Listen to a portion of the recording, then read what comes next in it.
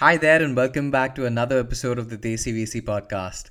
This is your host Akash Bhatt, and every week I speak to investors and operators investing and building companies in the diverse tech landscape of India. Today, on the 81st episode, we have RK Rangan. RK is the chairman of BLinC Investment. RK is a seasoned business leader with over 30 years of experience in the financial services industry across investment banking, asset management, insurance, and consumer banking. He is a specialist at strategic development and transformation of businesses and has always held either C-level executive positions or has been the president and managing director with global institutions such as Nomura, American Express, and AXA. Today on the podcast, Rangan and I sit down and have a conversation about what it takes to be an investment manager today in India and the challenges of implementing a fund's thesis. So, without further ado, let's head into the episode and have a conversation with Rangan and uncover insights that he has had as a fund manager.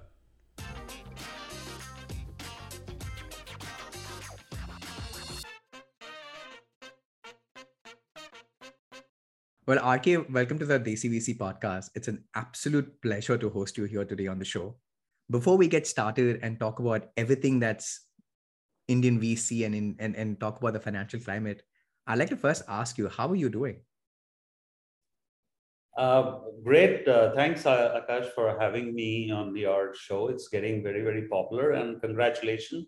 You've done 75 episode, I gather, already, which is fantastic. Yeah, it's been busy time, but obviously it is also an interesting time in the VC world, given what I'm sure in our conversation we'll talk about. So I'm doing fine. How are you doing?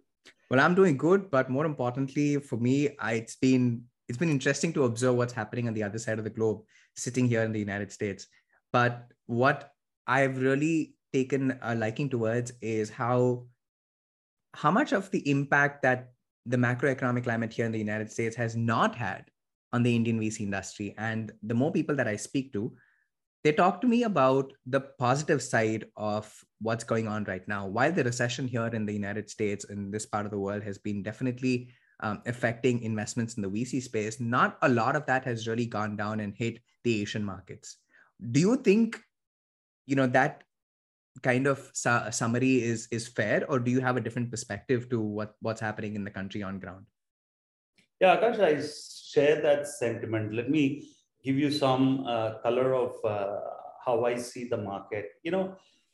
Asia is a market, specifically if I have to talk about India, a lot of capital has been raised, by these funds. The statistics are absolutely staggering. You know it.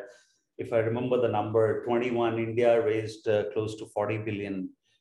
Now, so there is a deployment cycle which takes a long time, whether you are an early stage or later B or C, everything takes time. So they are all sitting on a lot of dry powder, right? Right.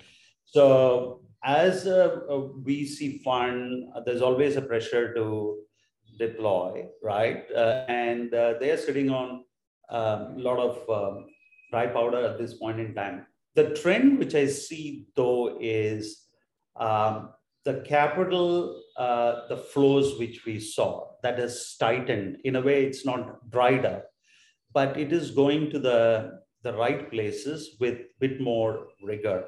The other pattern which I'm figuring out in the last 3 4 months is still for early stages. There's competition for VC to deploy. It's more still founders' choice versus VC forcing in with their capital. I do see the B and C, the later investing funds, the capital flows are really tightening out there because the ticket size are big, the scrutiny is larger, and with the macroeconomic factors, the industry they themselves are their portfolio companies or the investing areas, they are also impacted. So I feel early stage companies, still there's a very regular flow. It's continues to be the promoter's choice to take capital from where, but then the Yeah. slightly bit more matured businesses where they are a bit more advanced, I see the capital deployment has become a bit more cautious. Um, but it's still early stages how the whole thing pans out. So, these are the two quick trends I'm seeing in the last 3, 4 months as a macro being a backdrop on, and which is driven by totally inflation. Right. There are various factors to trigger that off, but the inflation is really, really putting pressure in the global system. Right. And as yet, we are not seeing the full impact on India at this moment in time. That's very interesting because you've obviously been through two bust cycles like this. You've seen the 2000, boom and the bust, and you've obviously been through the '08 financial crisis and the impact that it's had on the larger ecosystem, not just VC as such. How are you looking at this? Because when we looked at 2008, it took a while before the market really settled down and things to pick up, but we did see a number of companies come out of that period which have really been the success stories about those couple of dark years. We haven't really obviously seen anything that's really been a flag bearer for what's happening right now. We'll only see that maybe 5, 6, 10 years from now. But if you were to compare the two, or maybe even the three, going all the way back 22 years, how would you put this into perspective with the last two recessions that we've seen? Yeah, so clearly the reasons for the triggers for the downturn is very different, even if I have to take pandemic as recent as a couple of years ago, right? Which Yeah. is a natural calamity versus financial expert induced like the Lehman crisis, right? Yeah. Now, so let me start with a couple of factors which stands out when a downturn starts happening. Now, if you look at the credit crisis or the Lehman crisis 2008, we know all the issues, what are the underlying uh, issues are, but the regulation plays a very, very critical sentiment. How the Feds tighten themselves, the credit norms went, because that changes the landscape of the business itself. That like any tightening or any challenge will put out an opportunity as well. So a lot of Right. people tightened, and the quick learners did come back, but a very differentiated approach to credit. Right now, if I look at 2008, then the your capital easing started, the QE started, all that, and new products started to come in. So the point I want to make is regulation, like a crisis, like a downturn, the regulation plays a very, very critical role, right? Mm-hmm. Now, if you look at pandemic as a situation, the businesses absolutely, they went into a pause. But as they could understand the terrain, they quickly came back, and some of them went burst, but most of them bounced back bigger than before, right? Now, the current situation, if I have to overlay, I think is the wisdom of experience of what we have seen in the last 2 or 3 cycle. People are a bit more cautious and thoughtful, and in this particular case, everyone knows what the triggers are very clearly. The inflationary impact is creating pressure on the global economy. People are waiting when the liquidity is going to dry up, or people are waiting and watching what the risk appetites are. But the new products which we at least see in India, which are launched to the Bharats of India, which I'm sure, have an opportunity to talk to you through this conversation, it's insulated to all these issues, right? Yeah. So because the spectrum there, the opportunities are on the other end of the spectrum, as long as there are investors to back that, those ideas will continue to come. So in short, Akash, if you are in the core fundamentals of business building, you will hear me say this number of times in our conversation, which is focus on the real building of business, Mm-hmm. driven by passion, and you focus on revenues, you focus on cash flows and liquidity, you focus on profitability, it is likely those enterprise will sail through any event. So once you start going out of the framework to leverage yourself Yeah. or take bets beyond the science of finance, you will always have this to say, like, you're betting like a casino. That's what I would say. But as long as you remain with the framework of building a business, there will be challenges. Obviously, the inflationary impact, everyone is raising interest rates. It's going to put pressure on your original assumptions on business model. But there will always be a safety valve to what they call to pivot or you steer through. Yes, your business will go down, but you will most likely come up in the situation. So it's very hard to predict that the current situation, what's happening, if we have to relate to the last 10, 20 years, how long it's going to last. The Ukraine thing is happening in the background, but it's sort of quietened. But the inflationary effects is globally, currency pressures are there, oil is swinging. So no one knows how long is it, but I would think the business leaders have learned the hard way to be more measured and balanced, right? If you have to make great businesses, you have to take risks. Without taking risks, you can't build great businesses. But having said that, very thoughtful to operate within the framework of fundamentals of building a core business. So going back to your question, Akash, the current situation is no comparison to what we went through the Lehman crisis or the start of the pandemic when it happened. Right. But this has a very, very different pressure on the pricing of products and services, and it will influence the customer behavior. Definitely, I'm seeing that in India and in European markets, and you are very closer to where you are, is how it pans out, we see. So we don't have an answer what next or how long, but people are moving in a very, very measured manner. And even in India, the RBI, the way they moved,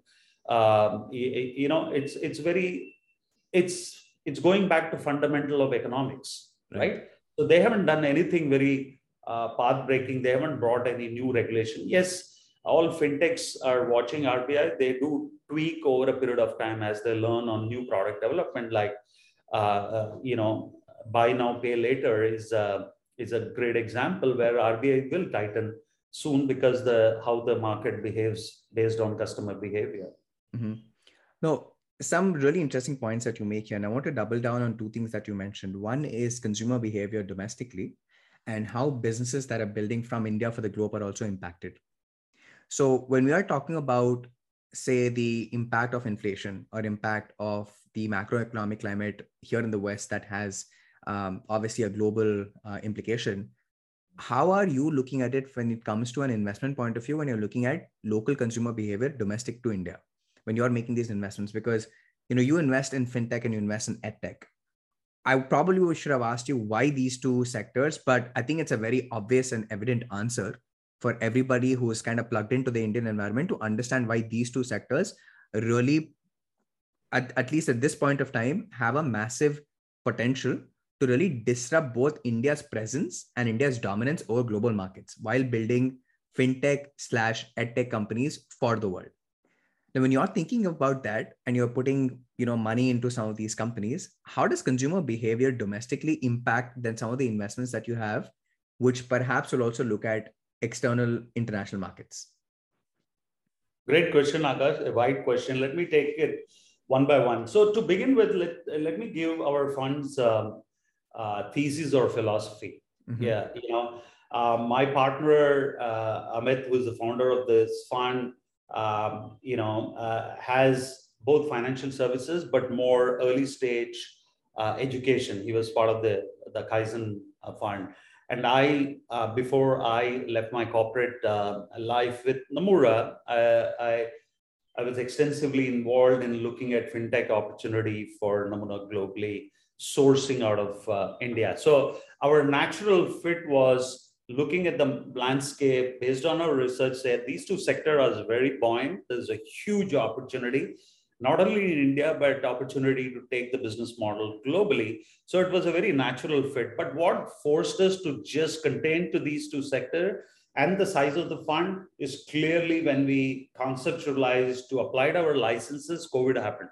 So we didn't know where the risk appetite or the liquidity is going to go away. So we thought, let's do this is our first regulated fund. Let's start small, very focused, surgical focus, make it a success. As the deployment happens, we can think about more diversified and a larger fund. Coming to the thesis, like we have a sectoral focus. We always look at opportunities which are germinated in India, tested in India, scaled in India, but has a potential to go globally, essentially with market like Middle East and rest of Asia.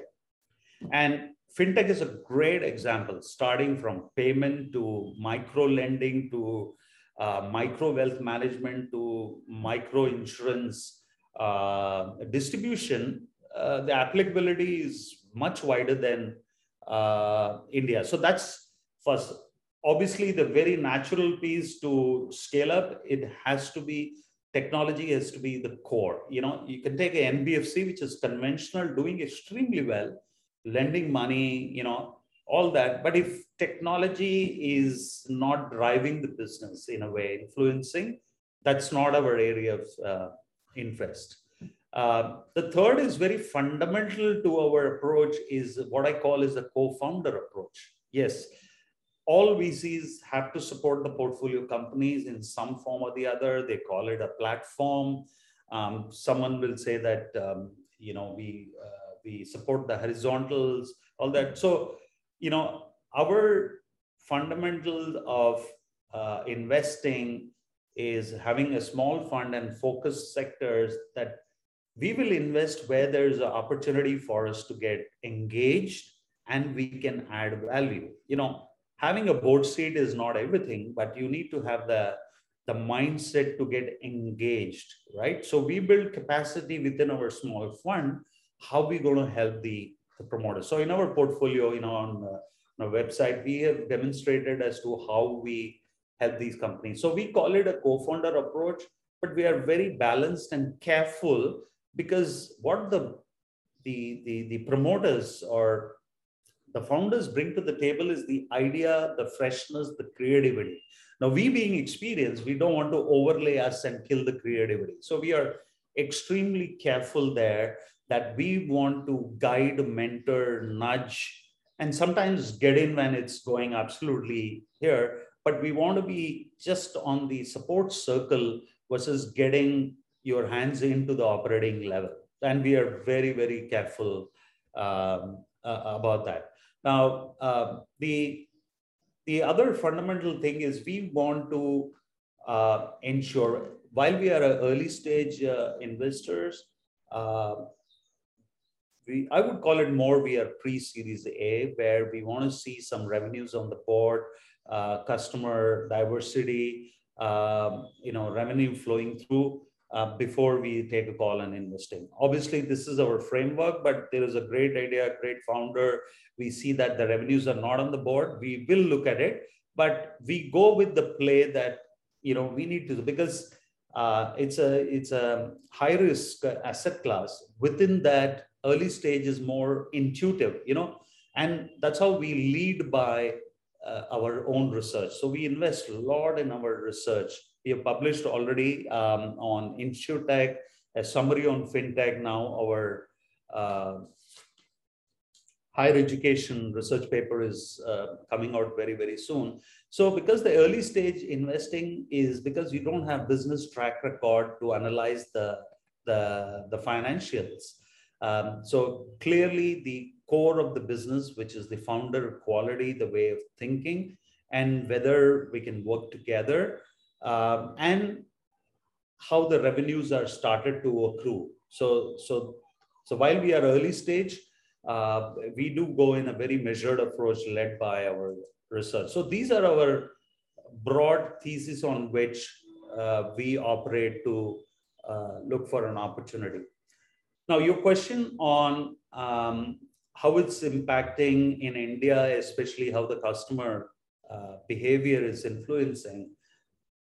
In these two sectors, Akash, clearly our research has shown, and some of our portfolio companies already demonstrating that the real opportunities are the core of India, which I would call, I don't know which is tier two, tier three, tier four, but the real India with technology, with pandemic. I'm sure a lot of your guests would have shared this, how pandemic has changed the behavior of entire India, embracing technology, mobility, and all that, and vernacular capabilities.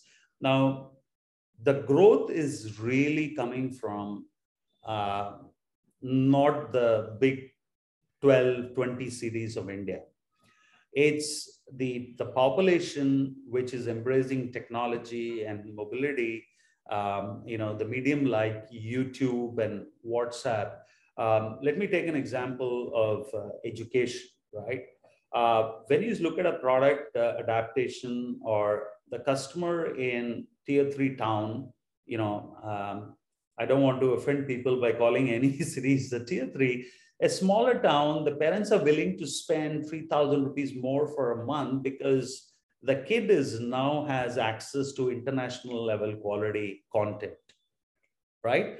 So, or if you have to take on the fintech side, on the health insurance, the interiors of India want to understand these. One of our portfolio companies gives a monthly premium health insurance company. So we are getting huge interest and business from those. So the point I'm trying to make is one realization has happened.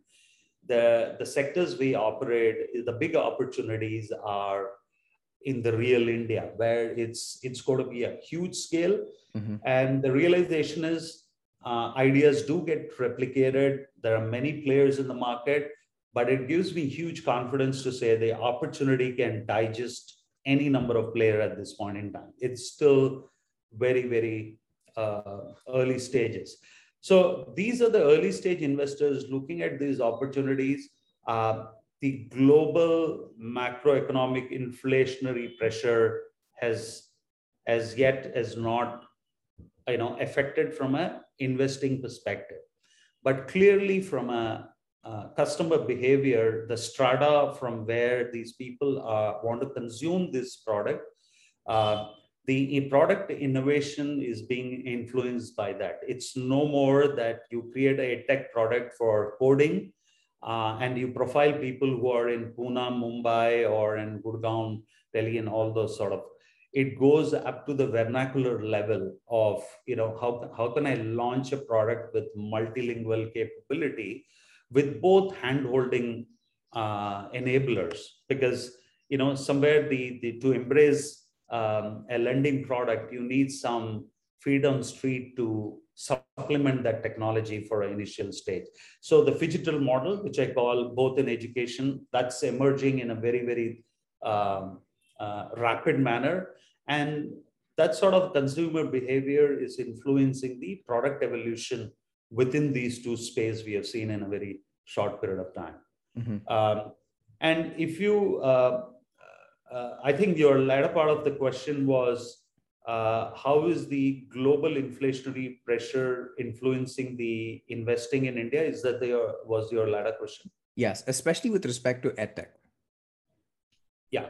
Now, obviously, without naming any large edtech players, there are news in the market. People do say, but the one thing which I want to bring in on your show is there are headline companies in any sector. You would appreciate that, right? When I take fintech, the recall is of, oh, that fintech company made an IPO. How was it? Was it to expectation? Or if I take edtech, but the reality is, our research shows time and again, these sectors are so diverse, wide, and deep.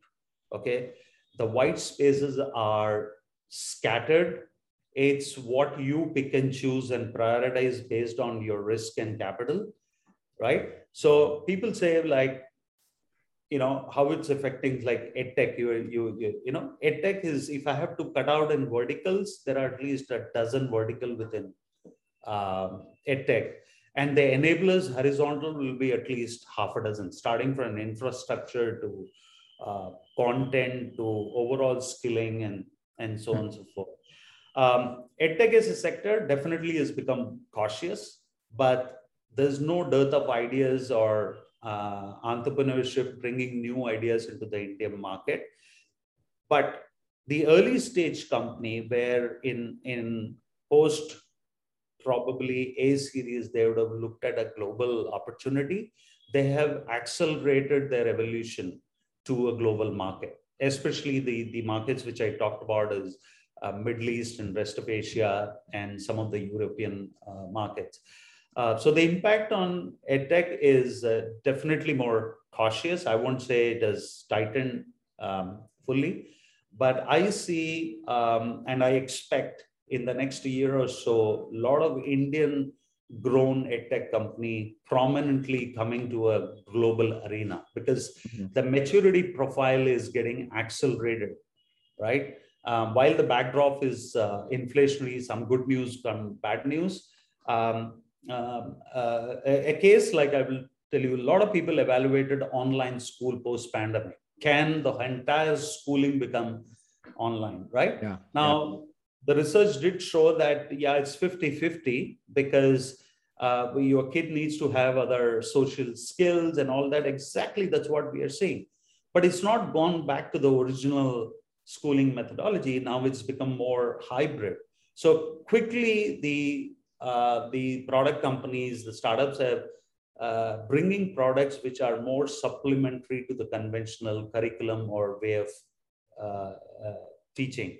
So while the pressures are coming from globally on this particular sector, the Indian entrepreneurs are accelerating their journey in diversifying their products and globalizing their businesses. So, in summary, that's what I'm figuring out. I would still say it's very, very early days, but people have on both sides have become extremely measured and cautious. I'm curious about, doubling down on one of the biggest challenges that has plagued the Indian edtech ecosystem. That is with respect to how aggressive some of these companies have been in terms of their sales models. Now, unfortunately or fortunately, India's edtech revenue model has, and by large, been heavily subscription based, which means considerable legwork to sign up a customer. And it's often targeted towards middle and low income families, right?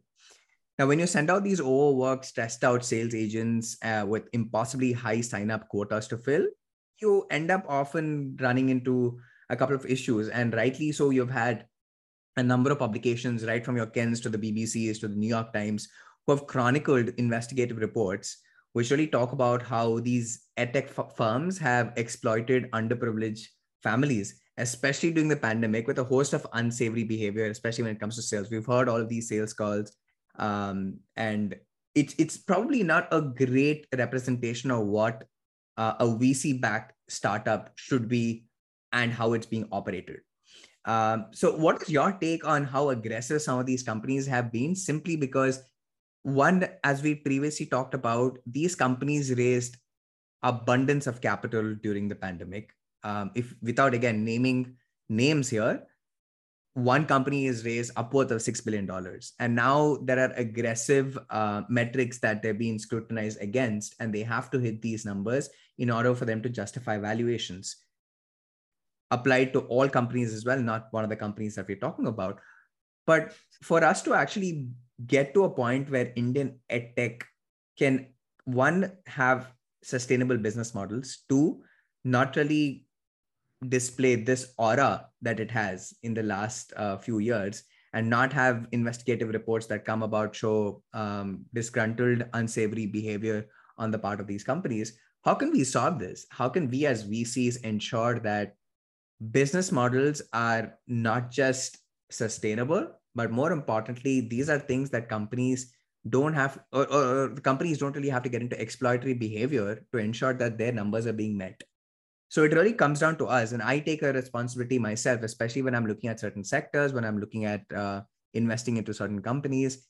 It is my responsibility. I mean, I may not be a fund manager at this point, but it's still my responsibility to evaluate a sector and say, what if my money goes here?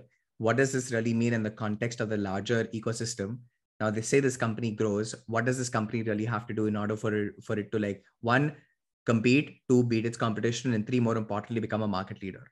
And all of those things is what we have seen within the edtech sector in India. And unfortunately, we've had some bad cases that have come about. I'm curious as to what is your take and how are you evaluating business models going forward, given that we've already seen this episode play out in the last 2 years?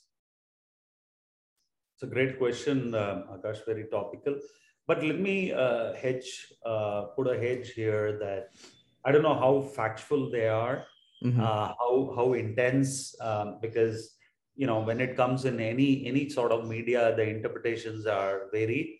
I don't know how valid, but having said that, these is a fundamental of business ethics, right? So I will make my comments more broader than just edtech because going back to my point of the world was bit easy in terms of cash flows to justify the valuation. Customer acquisition became a crazy focus, right? Yeah. So the valuation ran on customer acquisition or the number of customer on board versus what the revenue you get, and those three fundamental. So if you look at, there are cases even in fintech, by the way, in terms of mis-selling and so on and so forth. So probably they are hidden in some small media, but the entire pressure when you raise money to justify the valuation, you need to demonstrate some dimension of the business. Fortunately, in the current situation, that correction is coming. Unfortunately, in the earlier free flow situation, acquisition was for, you should look at some of the customer acquisition costs. The CAC was absolutely, any economics of business will not support that. But people went after that, right? Now clearly in the current situation is a corrector of those. So going back to the fundamental of business ethics, if it has happened, absolutely not. I know there's been some organization, a lot of refunds have come, a lot of complaints have come. I don't know how true they are. I think as VCs, we have to be very thoughtful, at least for our fund, I can talk about, is we are so engaged with the founders, like I said, based on our co-founder approach, that we are very, very clear, even in signing up partnerships, what sort of deal, what are the unwritten terms which are being spoken about, and so on and so forth. But it's good that this has come into the news, people have, and the regulators are also taking very clear notice of this. While there is no prescription at this point in time, the alert has been raised. The regulators are absolutely watching. And as VCs, we have a very clear role to play, that where the money is utilized. And it's not only how and the approach and what is the flavor, because it's about the next round, right? Next evolution of your portfolio company. If it has some of these not so good experiences with the customer, the fundraising next round is going to be a clear impact, because the kind of due diligence, it yourself, right? It's not just the financial diligence, but the whole intangible, what's in the atmosphere is also gauged about, and it's going to impact those companies. So the VCs have to be extremely, extremely careful. It's not only where it's being put and how it is being deployed. I think the VCs have to play a more engaged role, and we do. We are a very small fund, we can afford that engageability, but the larger fund has to have that compliance oriented approach to any investing. And again, Akash, I broaden my comments not only on edtech, but largely even in fintech, which we are very close to. There have been instances of mis-selling of some of the financial products in partnerships, which is a very similar, it doesn't leave a very good taste as a VC, when you don't notice at the right time and it comes through, and when you're trying to raise the next round, both the portfolio companies and the investors find, if not already, will find it as a challenge, because it's a fundamental ethical norms of running a business anywhere in the world. And the customers do take note of this. Absolutely. And in India, it gets very, very pronounced. One bad case can kill hundreds and thousands of potential new cases. Right. So uh, there is no reason someone should adopt this practice, but unfortunately, the pressure on customer acquisition through the sales agent on the ground led to this practice. Obviously, going forward, there should be more compliant monitoring of such behaviors. And you Right? mentioned this previously, right? Like how the RBI has played a huge role in regulating in one way or the other the fintech industry in India. Are you for an organization or the government really coming and stepping in and being a regulator for the edtech industry? Yeah. So Akash, let me step back one very clearly on the sales misbehavior or mis-selling. You may be aware the collection business in India on the credit cycle, because we are very close. We do evaluate collection companies. Now there is a regulation, you know that, right? So Yeah. what you can say while collecting, you could be dealing with a customer who's got 360 days due and defaulted many times, but you can't beyond go. It's an hour prescription. There is a regulation out there for collection, Mm-hmm. right?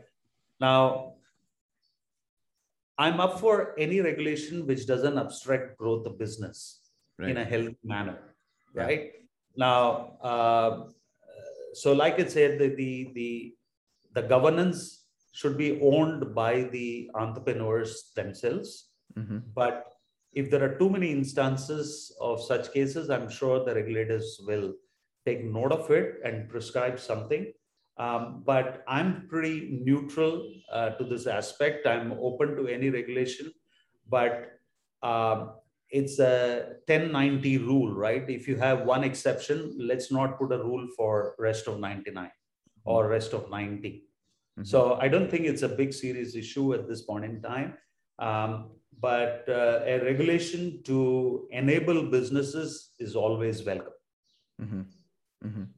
I like that. I like the fact that at least there are people in the industry who welcome regulation, but at the same time, it does not or shouldn't hamper the growth of these companies. And that is something that we need to make sure that we could play a helping hand with entities from a government point of view, as well as working with private sector and ensuring that there is enough level playing field for everybody, while ensuring that there is a corporate governance structure that these guys can know that they're going to be held against when things unfortunately go out of hand.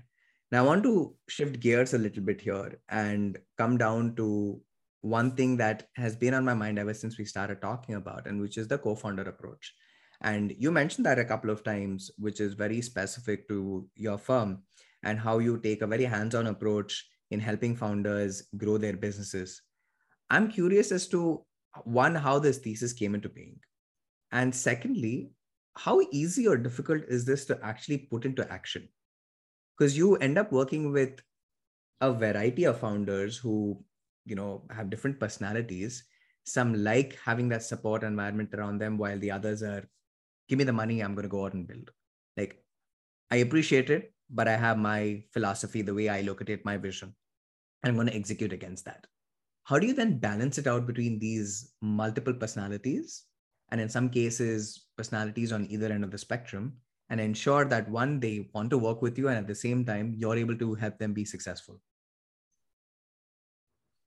Yeah, very pertinent, Akash. So I'll tell you, as a background, me and Amit, my partner, both coming from a very intense, both a mixture of investing and operating experience. When we evaluate opportunities and meet these founders in two meetings, we figure out, based on intuitive science, that the piece of the puzzle missing here is the bandwidth to execute or the capability, because we look, everyone says we look for great businesses. Now if someone can explain or define what a great business is for us in BLinC, great businesses are, obviously there are great products and all that.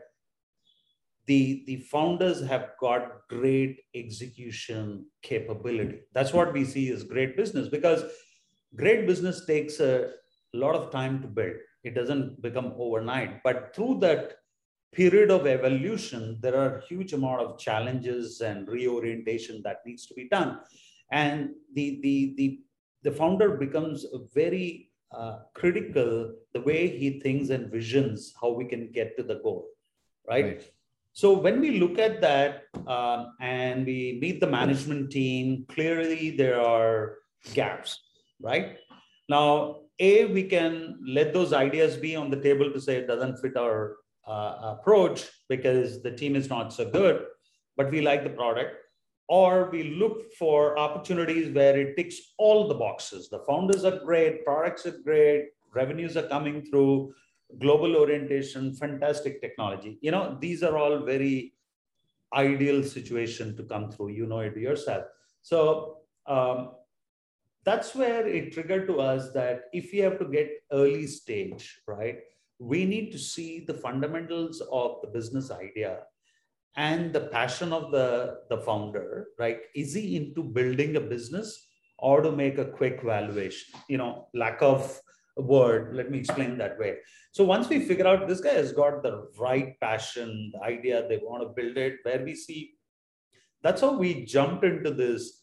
And in our portfolio company, we have amazing amount of case studies where we feel so good about the way those companies are today, because we moved in at the right time to help them and supplement with them.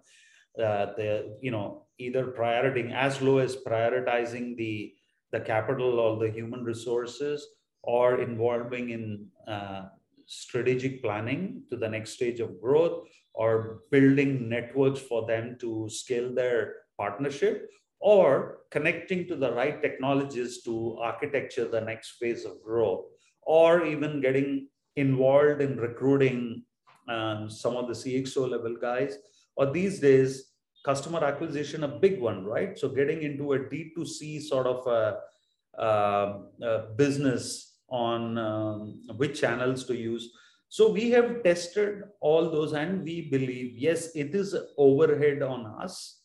It does take our bandwidth, but it's not a nice thing to do, a good thing to do. It's absolutely essential to do for two simple reasons. You are absolutely engaged, which is, as a VC, that's the new age VG. The VCs are not anymore financial investors, right? So the founders don't like you if you just put money and call them once in a month to say, hey, how is it going? They hate you, right? So today there are a lot of capital, a lot of VCs. The promoters choose you because what side of VC you are and what your past track record of engaging with the portfolio company. So the tables have turned over the years. So we have figured out that it is essential, absolutely, for us to. But yes, the extent to which you engage can be moderated and help the organization build. So you don't want to be there all the time. We could be managing that finance function for a month, but we want to hire the finance guy to take on that very, very quickly. So once we have established that the connection between the promoter group and us is established, and what naturally comes is how should we help them, right?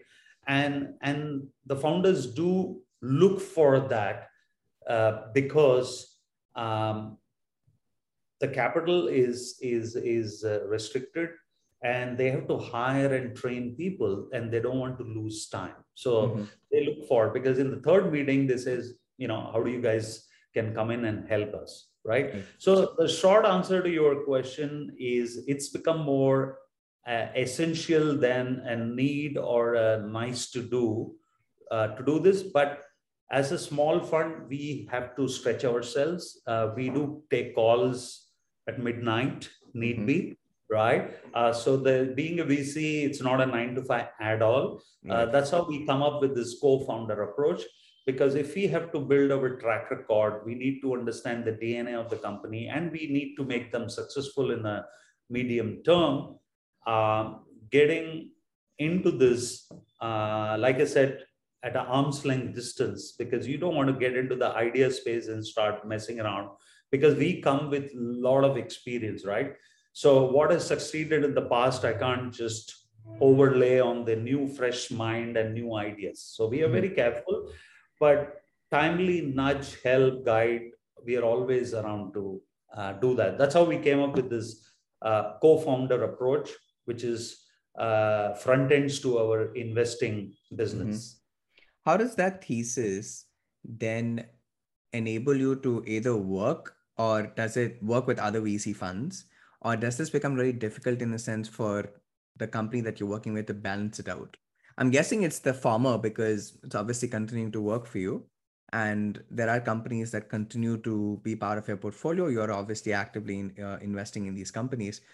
But the reason I ask this question is because there are a lot of funds out there today, young fund managers who are thinking about their value proposition and how should they really come about adding value, going above and beyond, and really making sure that there are funds that they're really competing against who have much more capital, who have a way stronger history and track record than they do. But it is that friendly approach. It's about really hand holding them and taking through that journey that you previously described that really puts you in a better position or at equal power position with some of these other bigger funds that you're competing for some of these deals. But at the same time, how easy or difficult is it for you to compete and work with them? Because I'm guessing that some of the support that you're also offering, maybe some of the bigger funds are able to do it simply because they have enough capital to actually allocate resources towards it. How do you then differentiate yourself with some of these funds with respect to just portfolio support? Yeah. So clearly, Akash, this is, the initial stage of opportunity identification, engagement to due diligence to issuing a term sheet. It's a very critical phase, and it is extensive for us because Mm-hmm. that's how you figure out the chemistry, Yeah. whether it's going to work, right? You do ref checks, they do, this is the evaluation period, could be the shortest could be a month, the longest could be 5 months. I don't know, Mm-hmm. the whole process until you come to if you are a lead investor doing so the softer piece of figuring out the chemistry and the thought process is very, very important because there are some founders are very clear. I've seen in the last 18 months, probably I would have met more than 100 founding teams. The characteristics are absolutely different, but everyone is trying to achieve the same goal to be successful entrepreneur to build great businesses, right? Mm-hmm. But it's like you having the different ideology, but with the same goal, right? Mm-hmm. But you have your own ideology and approach. Will that align or it will confront? That's what you need to figure out in the initial evaluation phase. Yeah. So me and Amit, we spend a lot of time with the founder and the management team because their appetite to take feedback, that's very important. It's both ways, right? So they should Mm-hmm. get into a comfort space, right? If we start giving some feedback on the product development or something, hey guys, we know it, right? Mm-hmm. So we need to respect that, but at the same time, when they are prioritizing the resource or they are hiring the not the right kind of people, they should be flexible to understand where we are coming from. So the single word I would say, you need to figure out the alignment, where the matchmaking happens. Mm-hmm. So it is not easy. And our approach towards each portfolio company is very different for a reason. The characteristics of the founders are different. The stage at which the companies are different. The sectors could be different. Mm-hmm. The customers could be different because end of the day, behaviors are driven from externally, right? Mm-hmm. And the culture. So we stand there aside to moderate that. There are extreme reactions to some of the triggers in the market, which we need to be there, being experienced to moderate that, Right. right? So I do agree, it's absolutely not easy to figure out the equation with the founders. Yeah. Is absolutely very critical because otherwise you're not going to be in a good space, right? You are a lead investor, you are on the board, and because you know their operating style, where they are going through, you just wait for the board meeting to take a call, you're losing a lot of time. So the Right. engagement factor is absolutely. And Akash, I would again highlight that at an early stage company, this is very critical, right? Mm-hmm. Yes, I can afford to be slightly distanted in a more mature VC sort of a investor. I could look at the MIS, have a monthly review. That's good. But we feel now it has become essential. So if a new fund manager is trying to do this, I think they need to incorporate this into their operating model themselves, because it takes a lot of time and effort. And you need to create the bandwidth both in evaluation and on a going concern basis. Mm-hmm.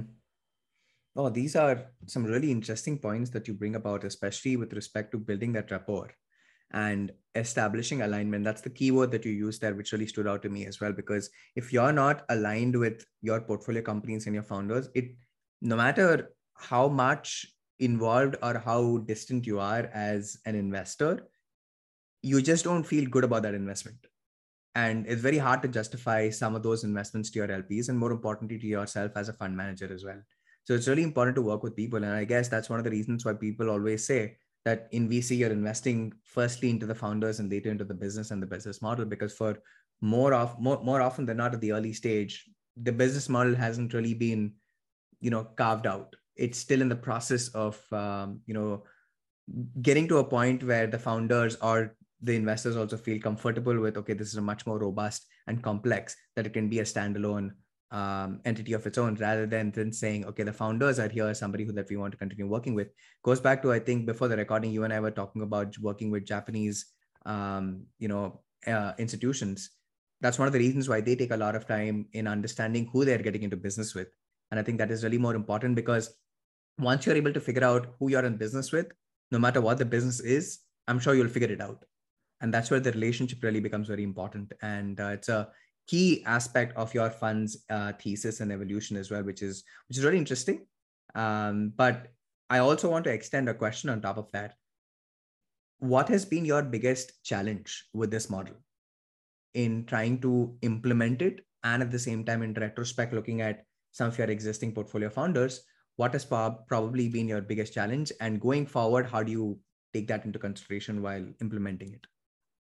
Yeah, very topical, Akash. Let me make it simple for you and uh, the listeners. Uh, it's about people, process, technology. Right? It's a very old saying. You would have heard this 2 decades, but even today, it's relevant. But the dimension and intensity has changed. Right? Mm-hmm. So always, if I have to reflect back on the companies where we had contentions, right? Its first primary is because the founder groups, they have ambition and propelled by passion, which to say, let's do this, let's do this, let's do this, let's create this, right? So it's always because when you're driven by passion, you don't want to lose the opportunity of creating new products and new market, new customer, because someone else will come in there, right? So you're always in that focus of capturing the market. And that's where we come in, and we see contention there is, we say, like, we have a plan, let's execute this to the core, right? Right. So unless it's fully baked, we are not going to make another one. So first fundamental where uh, the focus areas comes through, like we will say, we made a plan, let's execute this, because you need to make and based on that, you start making another one. Obviously, things do run parallelly, but the resources, both financial and human, are constrained. So you need to prioritize and put it at the right place. That's where some of the contingents come, right? So the VCs, the conventional VC approach is always to say that I give you money, you tell me how fast you're burning it, right? So the burn rate used to be the big, today it's just not about burn rate of your funds, but how are you focusing? Where's your brain rate? Where is your brain focus on? So first area is that. The second is, big contention comes, do I invest today for the future? It's a catch 22, right? So I could be creating a grand Rolls Royce architecture technology, assuming, unfortunately, the terrain is changing so dynamically. Do I want to put few $1 million creating that technology today with all the functionality, or you will phase it out, right? That's clearly so the first I spoke about the process of execution. The second comes the technology, because every business invariably is driven by technology. How much do you invest? How much cool you want to make it, right? Um, the third is the people. Fundamentally, starting with leadership style, to whom you hire, how do you communicate, how do you risk manage, succession planning, how do you retain people, the people bucket.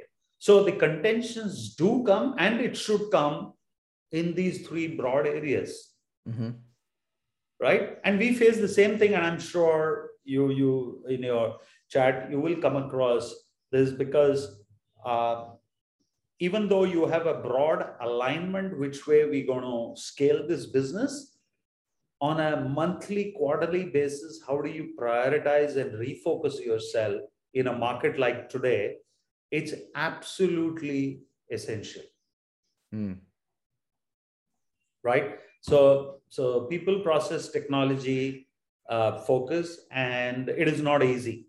Absolutely not easy. It's on conversational. Sometimes it's absolutely smooth, and you get to a good spot to carry on. What happens with this approach? The beauty is, it's not about I said so, you said this. Combined, when you see we are moving the curve, both parties feel good, and that it reinforces the trust, and the next conversation becomes easier, actually. Yeah. And we have that flavor, and you have to learn through this. And let me tell you, the sectoral focus does influence the internal behavior of the management team, right? So if the sector is intense, there's a new competitor in the market who are short circuiting the investment cycle, growth cycle, lack of word, you don't get panic, right? So, oh my God, so whatever we decided a year ago, it's all out of the window. So you don't have to disrupt your thought process when there is a disruption in the marketplace. So a lot of this gets influenced into what you hear in the market. Someone raised big money, someone has hired a big hitter. This all influences. So that's where we need to be, as back benchers or wherever, to watch this and give them comfort. Oh, happens, we've seen it, don't worry, let's focus on this, let's have this again rediscussion in 30 days time anymore. So it's not easy, but going back, it's absolutely critical.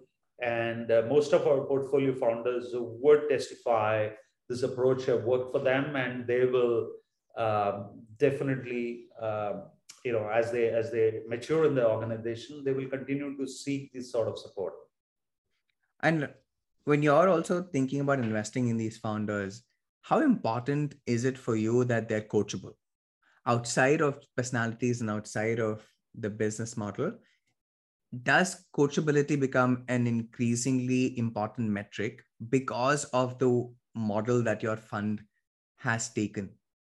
Or is that secondary? Yeah. See, Akash, coachability interpretation is very different in every stage of what stage of VC you are or what stage of entrepreneur you are, right? If I ask you a question, simple, Akash, would you do this instead of this? Is it coaching or feedback? I don't know, right? I mean, I would consider that as a brainstorming session. Like I would bring my thoughts to it, and I would add one or two counter arguments, maybe if I have, and then we would collectively come to a decision. Perhaps. That's discussion, right? It's an open brainstorming discussion. Now, some promoters, you have to follow this. I can't name some of them. They're very good, very strong on the product. They know the market. They've researched it. And when you come and say, then your style has to be more discussion, collaborative, workshopping, right? But some of them are very young and they can go here and there very quickly. You need to just jump in. Hey, listen, right? So last discussion was this. You need to focus on this. That's, I would call it intense guidance or coaching, right?